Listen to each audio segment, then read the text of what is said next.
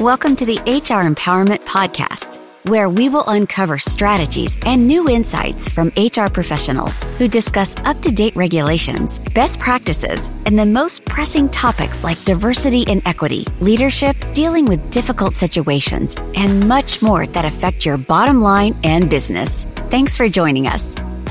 Hey, everybody. Welcome back. It's Wendy Sellers, the HR lady. I am here with my co-host, JC. Hey, JC. Aloha.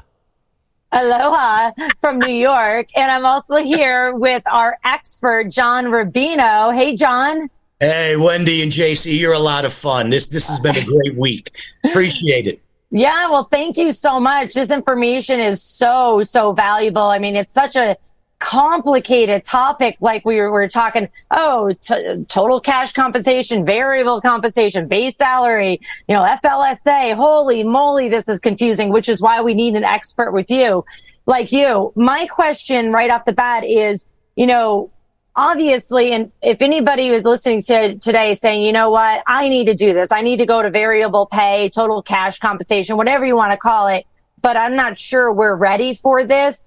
I need to get my, base pay house in order. And I'm sitting here shaking my head, say, yes, please. Yes, please. Where do they start besides just going to the internet and finding out what their competitors are paying? Yeah, great question, Wendy. And again, we're giving you the highlights here. Obviously, there's so many details we don't have time to get into, but I think it's important to understand the overall strategy and methodology. Variable pay is keyed off of your base pay program. So you need to make sure first that you are satisfied with the competitive position that you are structuring all of your jobs into. And one of the first things you want to look at is job evaluation. Job evaluation is a way to assess internally what are the relative management values of all of your jobs in an array from high to low? We evaluate jobs by analyzing what are called compensable factors within those jobs. Compensable factors are elements of a job you're willing to pay money for, such as how much education is required, how many years of experience, how complex are the duties that are performed every day, how accountable is the job to some end result. There are hundreds of compensable factors. There are 4 primary job evaluation systems, and I don't want to get into a lot of detail. That's going to take too much time. But probably the most popular one is called the point factor system, where you end up with a total point value for all of the jobs after you analyze the compensable factors in each of the jobs.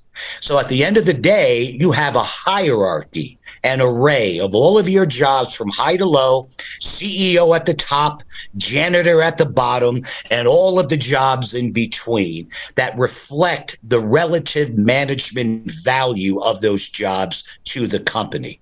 That's part number 1.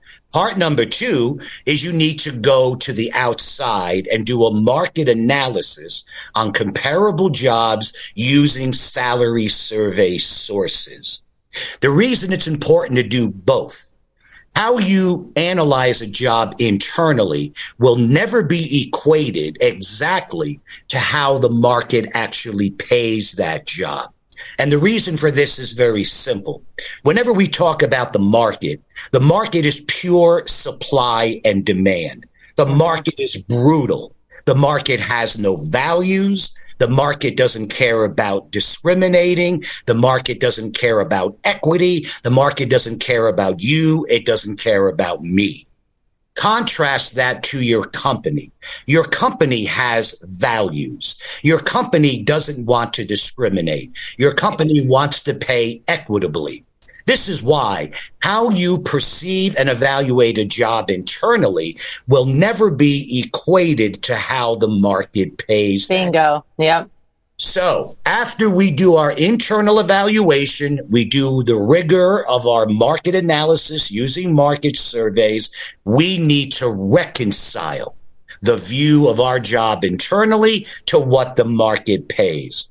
That reconciliation can be done quantitatively by using tools such as regression analysis, or you can reconcile using your professional judgment. Ooh. Go ahead, Jason. John, I think you'd also do it metaphysically with astrology, right? And maybe no magical unicorn. I have a star chart right on my office wall back here. Yeah, and that's what the clients pay for. Yeah, no, not at all. Hey, by the way, though, while I got your attention, just real quick, a pay scale study found that 61% of employees who thought that they were paid less than the market rate said they plan to look for a new job, while only 39% of those who thought they were paid more than the market rate said the same thing. And SHRM, the Society for Human Resource Management, released a report in 2018 that said 92% of all employees said that the benefits are important to their general job satisfaction. Mr. John Rubino, back to you. Well, let me cut in real quick here. I literally just posted a podcast blurb on my other podcast today, the HR lady. And, it's just about the top 10 reasons why Americans quit their jobs. And the number one reason was because of pay. And it's not always, I know from the HR world, it's not always the actual pay. It's the perceived pay, because there's no pay transparency.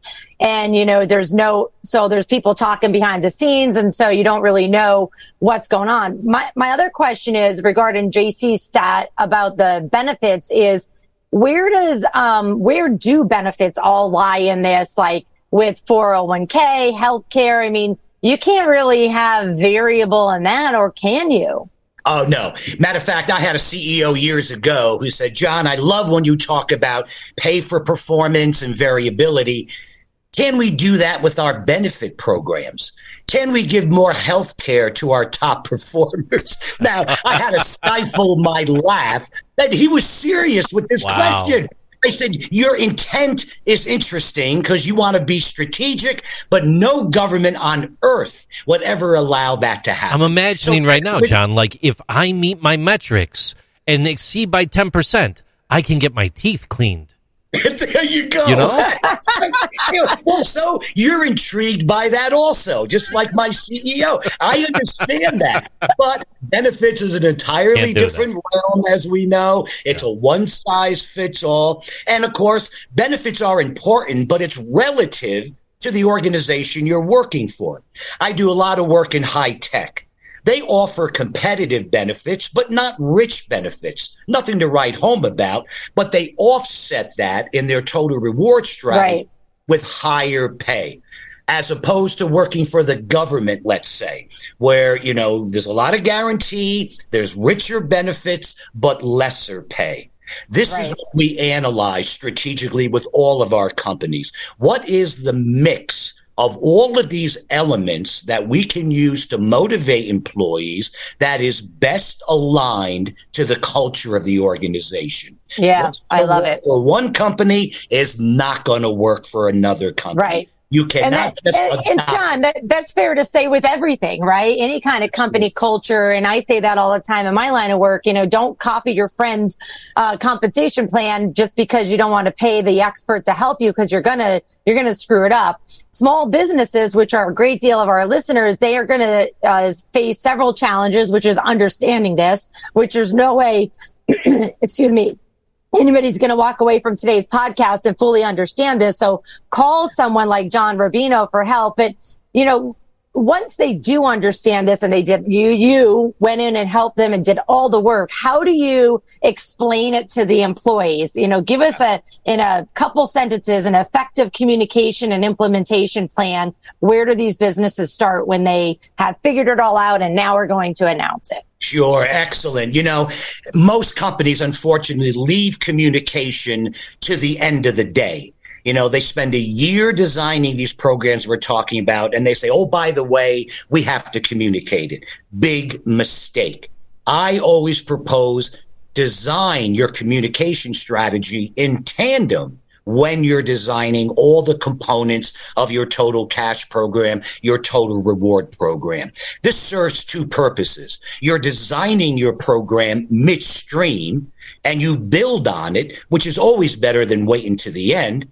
Also, it helps to keep your design simpler, because there's always someone at the table saying, how are we going to communicate that concept? And if you can't communicate it, then you need to go back to the drawing board and make your design more streamlined so employees will understand it.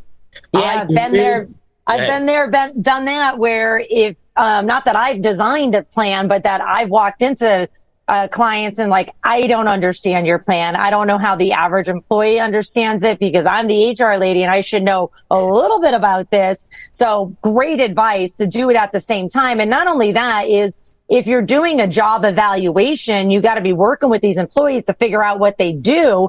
They're going to be like, hey, what's going on here? Why are you looking at my job? Are you looking to outsource it? And so you're going to help prevent a lot of drama, unnecessary drama and assumptions. And we know where assumptions lead. If you're communicating from the beginning, this is what we're working at, this is what we're going to do. My advice is to get an expert involved, because communication is where everything always goes wrong. And then on top of that, we have this super, super complicated concept of variable pay. And I think a lot of people do get confused of, okay, can I variate the benefits? It's like, no, it's the money that goes into their bank account and the goals and whatnot. So with that said, because we are out of time, John, what is the best way for our listeners to find you? Oh, I'm very easy to find. I'm all over LinkedIn. Matter of fact, they call me Mr. LinkedIn. All you have to do, I kid you not. I got an email from LinkedIn 5 years ago that said, congratulations, you're in the top 5% of the most viewed profiles globally. Well, that's just the nature of what I do. Anyway, Rubino Consulting Services, tap it into LinkedIn. I will pop up. More than happy to connect with you. That's how I keep in touch with all of you good people all around the world. My email address, rubinoconsulting@AOL.com. Yes, I'm still on AOL. I'm supporting that organization. I'm married to AOL. That's the best way to get in touch with me. That is awesome. More than happy to talk to all of you. This has been so enlightening. I think we're going to need to have you back on another podcast soon. I would love it, Wendy. Thanks for listening, everybody, to our 5-part series on successful compensation programs. We hope this information has been helpful. Thanks for joining us. Take care. Bye-bye. Thank you for joining the HR Empowerment Podcast, brought to you by Aurora Training Advantage. We hope you've gained new insight and strategies to navigate the HR profession. We look forward to you joining us again on the HR Empowerment Podcast.